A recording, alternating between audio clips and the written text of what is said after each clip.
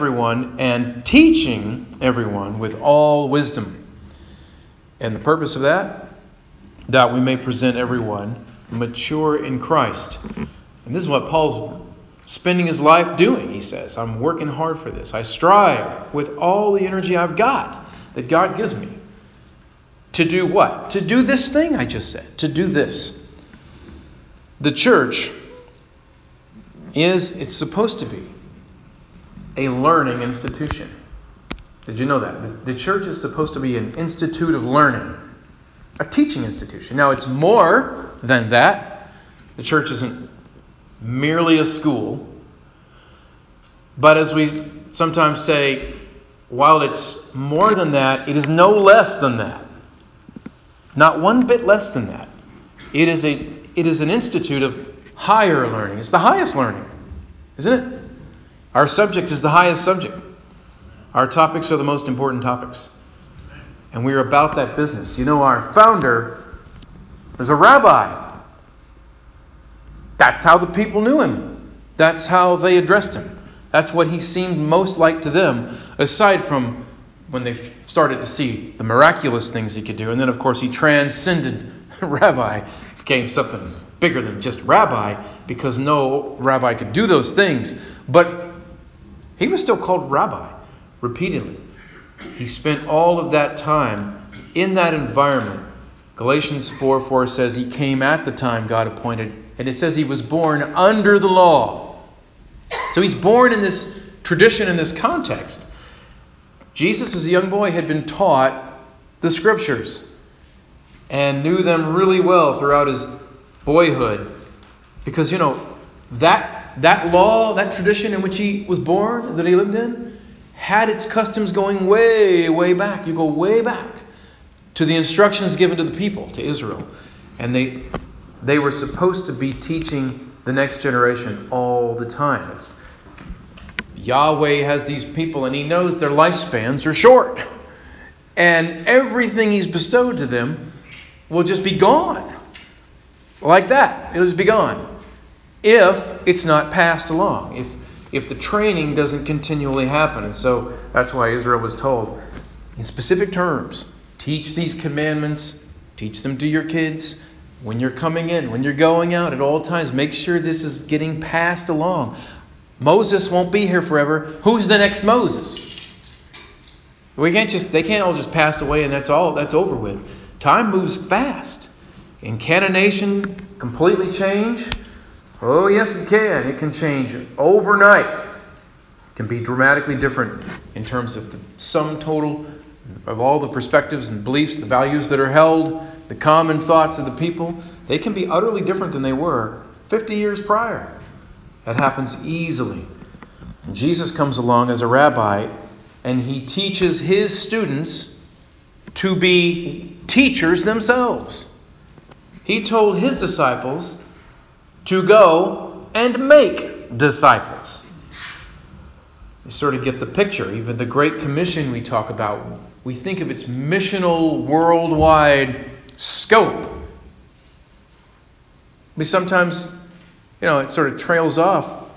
Yes, go everywhere. Get out there. Go every place. But that's not the end of it, though.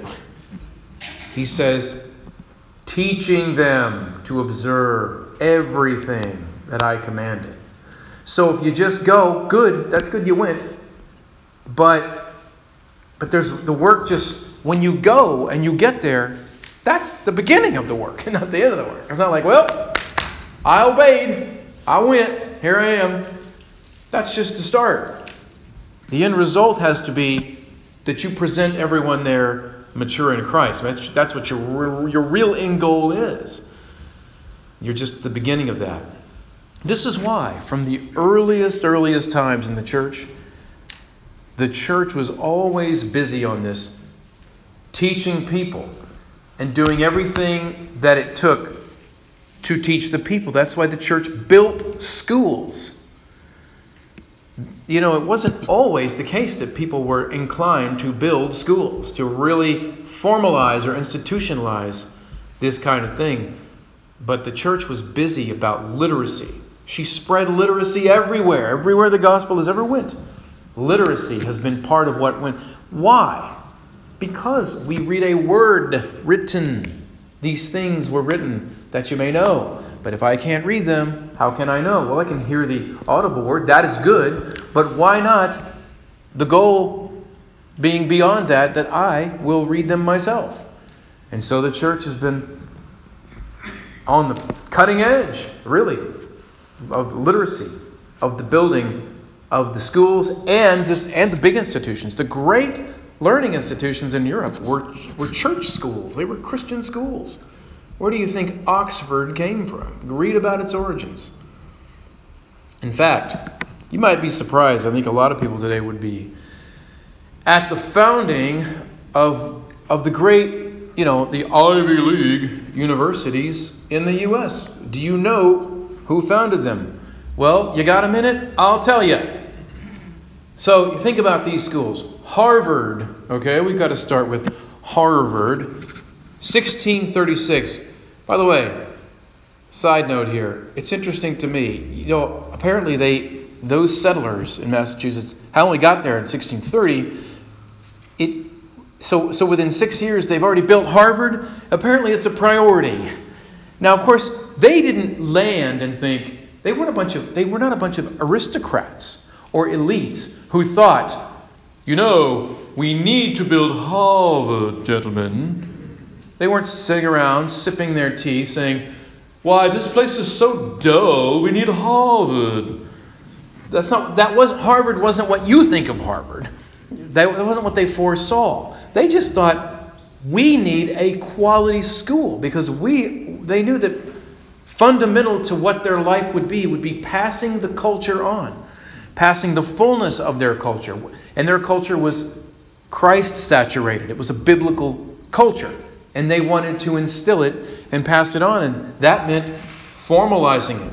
And so they built a school. Long before that. I don't know that they would have imagined that someday it would be the stereotype we see, that they would have pictured. Yes, it'll be, elite, wealthy, very connected, and privileged people in designer sweaters on the rowing team, whatever they. That's not what they pictured, and they certainly couldn't have imagined, the Institute of Wokery that these schools have become. I don't even think they would have had any. That couldn't have been anywhere near their radar, what they would have imagined. But they simply thought, we need a school. So these Puritans founded Harvard College, and by the way, all of these schools had mottos. It was the thing, to have a motto.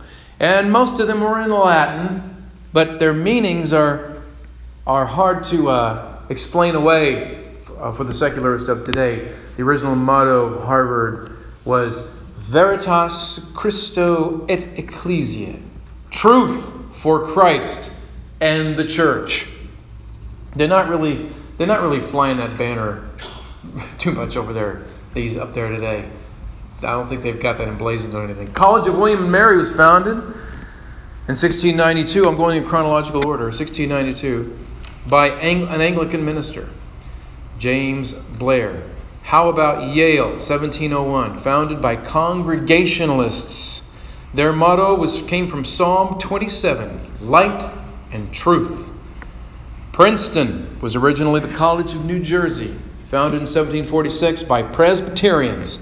Their original motto was Vitam Mortuus Redo, I restore life to the dead. Quote, and then they later changed it to Die sum numine viget, under God's power she flourishes. 1754, Columbia was founded up in New York by Anglicans. Their motto was, in thy light we shall see the light. Brown University in Rhode Island by the Baptists in 1764. Their motto was Deo Speramus, in God we hope. Rutgers was originally Queen's College. It was founded by the Reverend Theodore Frelinghuysen on behalf of the Dutch Reformed Church in 1766. Here was their motto, quote, Sun of righteousness, shine upon the west also. And then Dartmouth in New Hampshire, founded again by those Congregationalist believers in 1769. The motto was a voice crying out in the wilderness. How about that?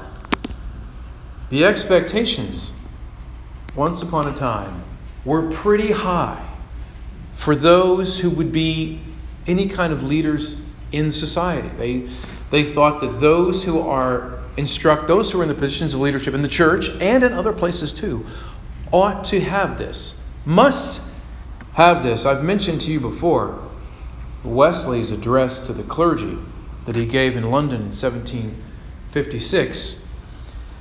And, Wesley, we know it's often talked about how critical he and the earliest group were, his brother and the others, about the worldliness of ministers in their time, sort of the moral lapses, the lack of holiness. But the fact is, Wesley also thought that they had a problem in terms of just their knowledge base. He thought some of the ministers don't know anything.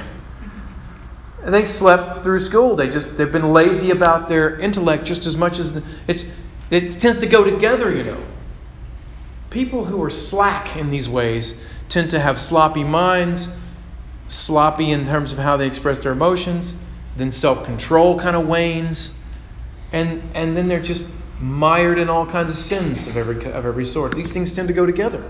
It's a lack of wisdom, which has to do with self-control, all the fruit of the Spirit, and they ain't got none of it. And that's what Wesley saw. And so Wesley gave this address to the clergy, and it's remarkable where he set this bar. He told them that every servant of God should have, quote, a good understanding, a clear apprehension, a sound judgment, a capacity for reasoning. He said, can a fool cope with all the men that know not God and with the spirits of darkness? Can a fool do that? It's a rhetorical question. And then he said, how will he be able, when the need requires, to answer a fool according to his folly? How frequent is this need, Wesley said. How frequent is the need to address these things? And of course, then he went on to talk about all the things they ought to know, including the Bible and its languages and its background and etc., and the history of the church, and even secular history and various thinkers and all kinds of the leading schools of thought and the sciences, and on he went. And people may say, yeah, well, Wesley, after all, he was an Oxford boy. So again, maybe this is a sort of form of elitism. Maybe he was too ivory tower. You are aware, aren't you, of the kind of people Wesley ministered to throughout all those years, who he went to, who he wrote, who was around him, the foundation of the ministries everywhere, the societies that he built. It was the most blue-collar people. Just like those settlers who founded Harvard. They weren't a bunch of elitists. They were just salt of the earth, everyday people. And Wesley was not. He was not up here. He wasn't saying those things because he was just some uppity intellectual type. Wesley aimed his ministry directly at the lower classes. He thought, no, we can disciple everyone. We're here to disciple everyone, not just the so-called cream of the crop. And honestly, you have to wonder, I shudder really to think of all of those founders of those universities and Wesley and people like that, what they would have thought seeing the state of affairs now. If they saw, for example, the books that have led Christian book sales for the last decade, if they saw which preachers today have the biggest TV audience or the biggest arenas full of listeners, boy, I just don't know. I think I kind of do know what they might have thought about that. The church today is often untaught or poorly taught. In that way, we just mirror the culture, the shallowness of our larger culture. That's how, and we're just mirroring that. When I say untaught and poorly taught, neither one of those is good. Untaught is simply the neglect, the lack of any effort, really, just not attempting to really disciple people, not really a concern for it. Instead, just a concern to pack a house, entertain, have a quality band on stage, whatever. But really, if you say, well, would you like lifelong, rock-solid, mature disciples to result from this? I'm sure, yeah, that'd be nice. It'd be great. But I'm not really doing anything to bring that about. So that leaves people untaught. That leaves people within the church untaught. So in other words, there's a void there.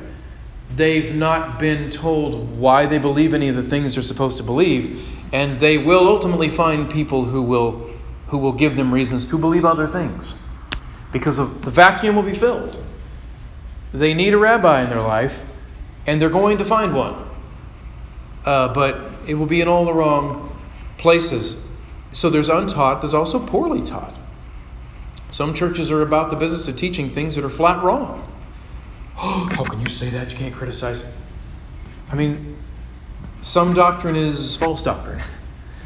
And it is the case that sometimes people are taught things that are simply false and dangerous and not true. There was an article a few years ago. The headline said this: "Survey finds most American Christians are actually heretics." That's what the headline said. It said that there was a survey of around 3,000 people Lifeway conducted, commissioned by Ligonier Ministries, found that although Americans still overwhelmingly identify as Christian in one way or another, startling percentages of the nation embrace ancient errors that were once condemned by all major Christian traditions. And so, one writer quoted who did the study said, if Americans took a theology exam, their only hope of passing would be if God graded on a curve to be graded over against their fellows. Ross Douthat, a New York Times writer, Roman Catholic, wrote a book recently. He said we're a nation of heretics, is how we put it. Like the common beliefs. More than half of the people in their survey, for example,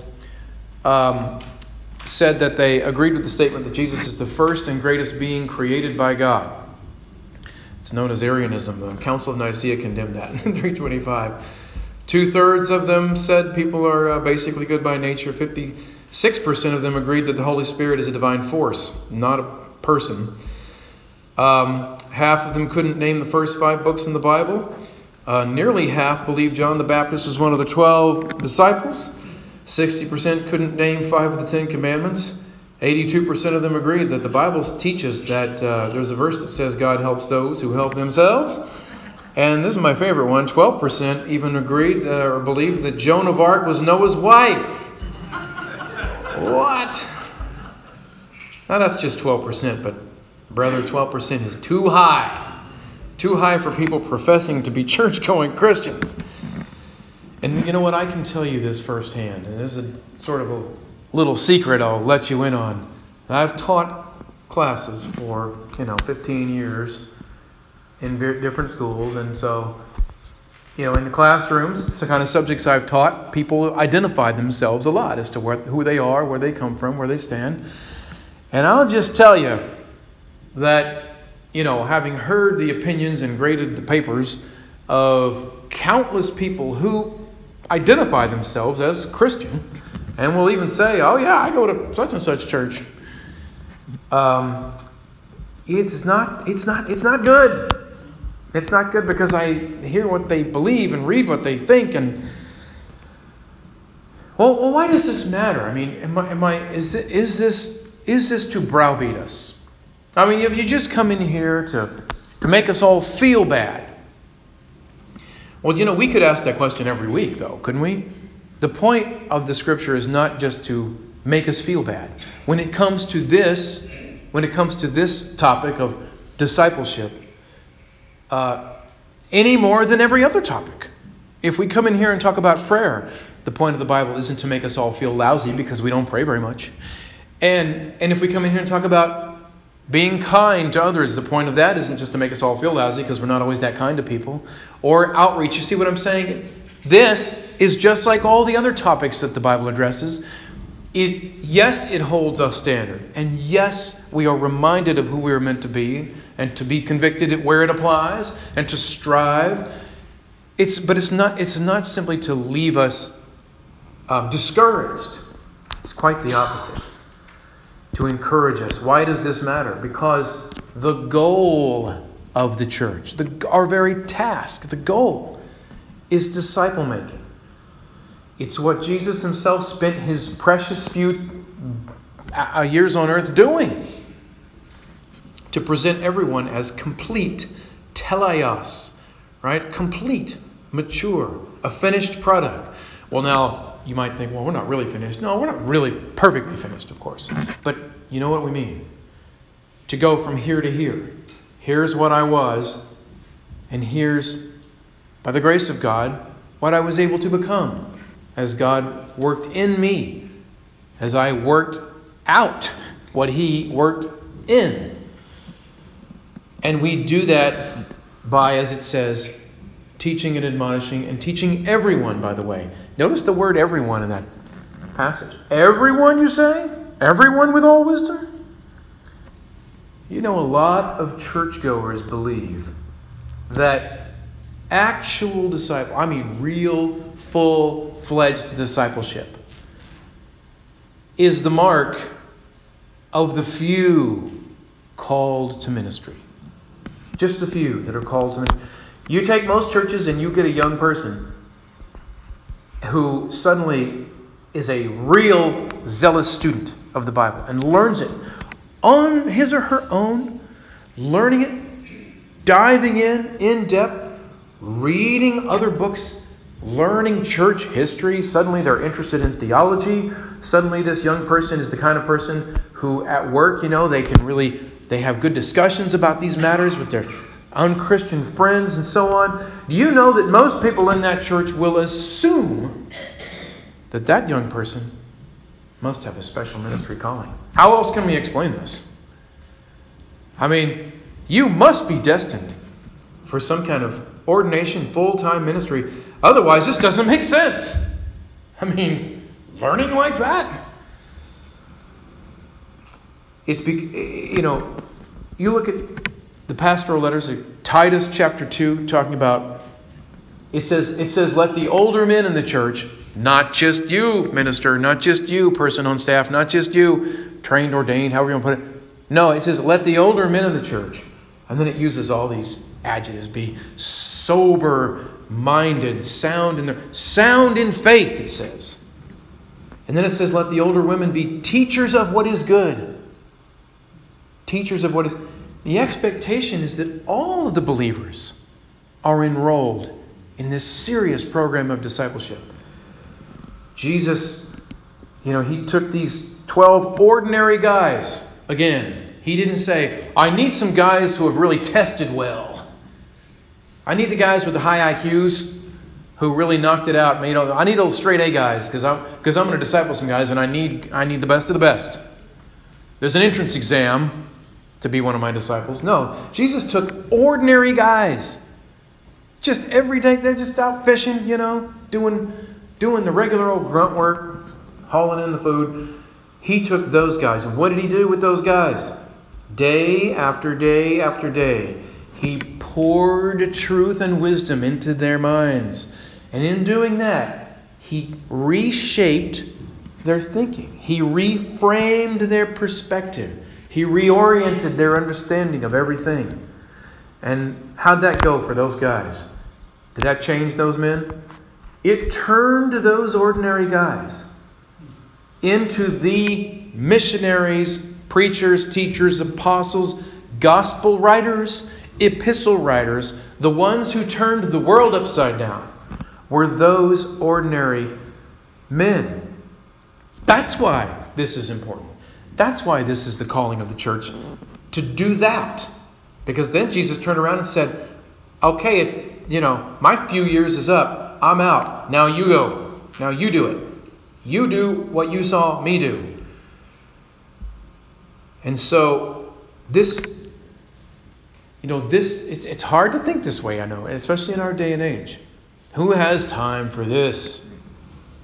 But apparently, reading through all of what we're given as instructions to the church, we're left with, I don't know any other impression I'm left with here, that it is the job of the church to have school in session at all times, to be It's a discipleship process, ongoing, all the time.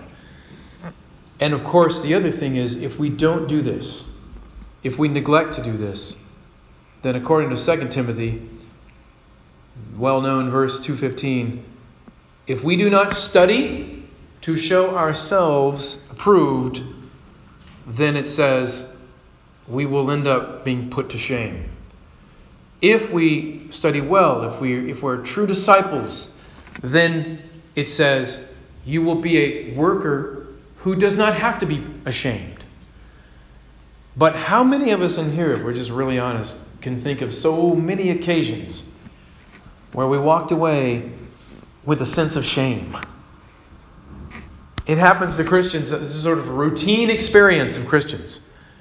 A routine experience that in trying to do outreach and trying to, span the gap between themselves and unbelievers, people in their family, people in their school, people where they work, friends and neighbors, whoever, close friends, that it always ends with them feeling lousy. And lousy partly because they feel guilty and they have a sense of shame because I should be able to do this better. I can't answer any questions that anybody asks me. I have no ability to defend any of the things I say I believe. I'm not sure why I even believe them. I grew up hearing very clearly what Christians believe and ought to believe. Thankfully, the church, not everyone has, hey, you're lucky if this was you. But it was a church in which at least the beliefs were sound. What I didn't always have and what I couldn't do is explain to you, why do I believe that stuff? And if someone tested me on it, I wouldn't have much to say other than, well, I just do. We just do. And you should do. And you should also. But why should I? Because God said so? Because you're a sinner? Yeah, but how do I know that? My Muslim friend over here, he says similar things. What do you got going for you? I don't know. I just know I'm right. In other words, I didn't have any good reasons. That came later. But I'll tell you this. Long before it came, I wanted that. So I was sort of craving it. And in a way, even though it was a church with sound stances, they didn't have any heretical beliefs, I was a little bit starving. I was a student without the curriculum, because I thought, the sermons, they're nice. The pulpit gets pounded and some sins get taught against, and that's good. I shouldn't be doing those sins. And, I'm warned against falling off the path, and there's some practical things, and that's good for my life, but I'm kind of starving. Now, I didn't get it until I became more self-taught. I learned that there was a wide, wide world. By the way, this is before the internet. But I learned there was a wide world of good, solid teaching out there. There was a place called a Christian bookstore. There used to be bookstores. Mardell still exists, I guess, doesn't it? Yeah. But for now. Christian bookstores, there used to be a lot more of them. And their shelves were loaded because you couldn't go to Amazon to find. And after a while, I started making that where I hung out. So all those workers knew me by name. I didn't have enough money to buy all those books. But I found out I could get a lot of reading done just standing there. And I read stuff. And then I found there was radio. It was Christian radio. So I could be challenged. I like this. Who's this guy? Swindoll or who? There's this other guy. There's this guy over here. That study we were doing on Wednesdays where we were listening to R.C. Sproul? I heard him when I was a kid. I didn't know who he was. But I just thought, this sounds solid. I've been hungry for a little bit of meat. And I got some meat here. So I tuned in. And then, of course, I went off to OBU, and then my whole world just blew wide open. It's like, whoa, the church has a long, rich history. Man, the theology pool is deeper than I thought it went. And so all of that was life-changing. But in all the years since, I wondered, why did it take me so long to find this? Why did I have to work at it like this? Why wasn't it more readily available? And Christians spend a lot of time thinking about all the differences in the churches. And, our particular tastes. And, this church over here does it like this. And sometimes we have come to associate kind of crazy teachings and goofy teachings with the styles of church that are more emotional, the sort of neo-Pentecostal, because that seems to be where the prosperity message has taken the most root. But we've got to keep some things straight in our head. It's not the expression of emotion in the worship that is any kind of issue. It's not the fact that people jump around or whatever. It's the teaching that matters. Did you know that Wesley, the man I mentioned who was an Oxford-trained Anglican originally and who had all these roots and this depth and who thought that we should train people like that and who ran sort of discipleship styles of ministry. Did you know that what a lot of his critics called him and that group? They said that they're enthusiasts. Oh, what's that mean? That was a bad word. The other ministers were like, I believe he's an enthusiast. And that was some kind of put down. They were looking down their noses at him. Why? What did that mean? Enthusiasm was sort of a negative term to mean like, his movement is all like emotion. And because see, in the meetings of those early Methodists, people cried out and shrieked and tears were shed and all kinds of emotions were shared. I know that's hard to believe because, that ain't exactly the trademark of a Methodist church these days. And it wasn't the trademark of the church I was raised in either. A lot of that's cultural. I later looking back, my church services I grew up in were, I guess, kind of boring by comparison to some of the other ones. But then I thought I knew what boring was. Then I went out to Utah and I saw how the Mormon worship services go. And, brother, you ain't seen boring. Anyway, enough of that. I mean, dull. But it's stylistic. They like it.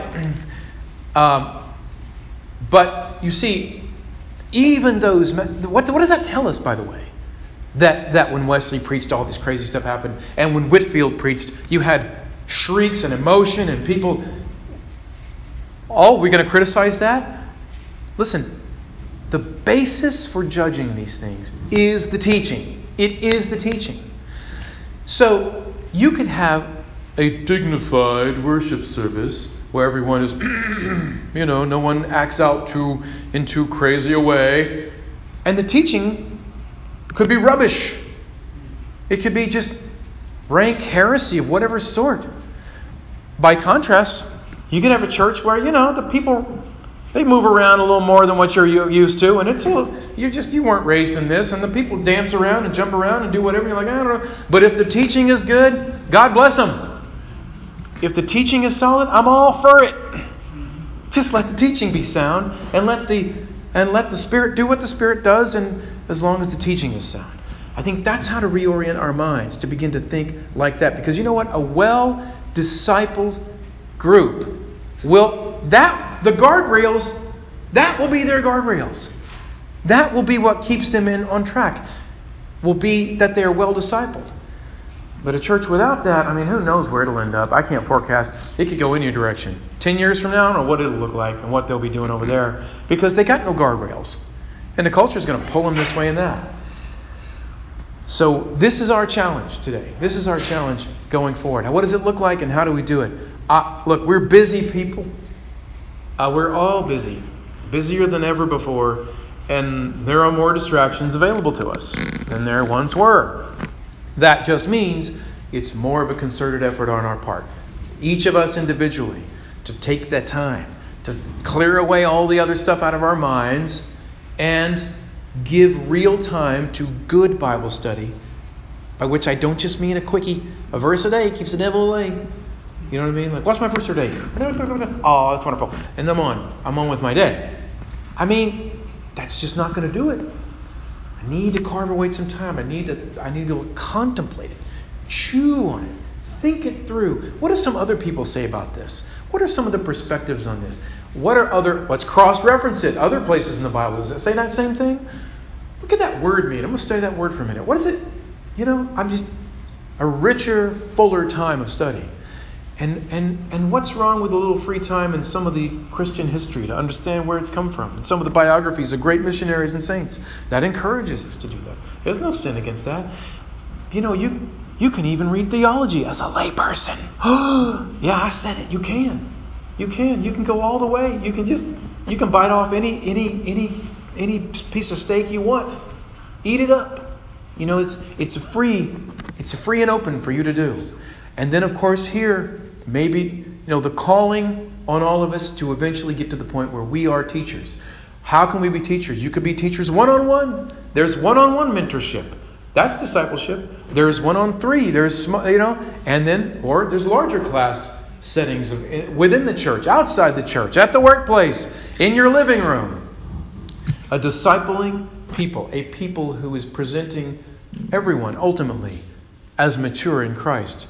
That's the goal. It's the goal of every missionary who sets foot on a foreign shore. As soon as they see the people, what their real goal is, not just to think, I'd like to see these people profess Christ and be Christians. Yes, but their longer term ultimate solution is, when they think really ahead, is I would like to one day see all kinds of mature believers. When I look at these people, I don't just see them as, I want to see them as Christians. I want to see them as teachers, preachers, disciplers, and missionaries someday. That is the goal. And with God's help, we can be part of that.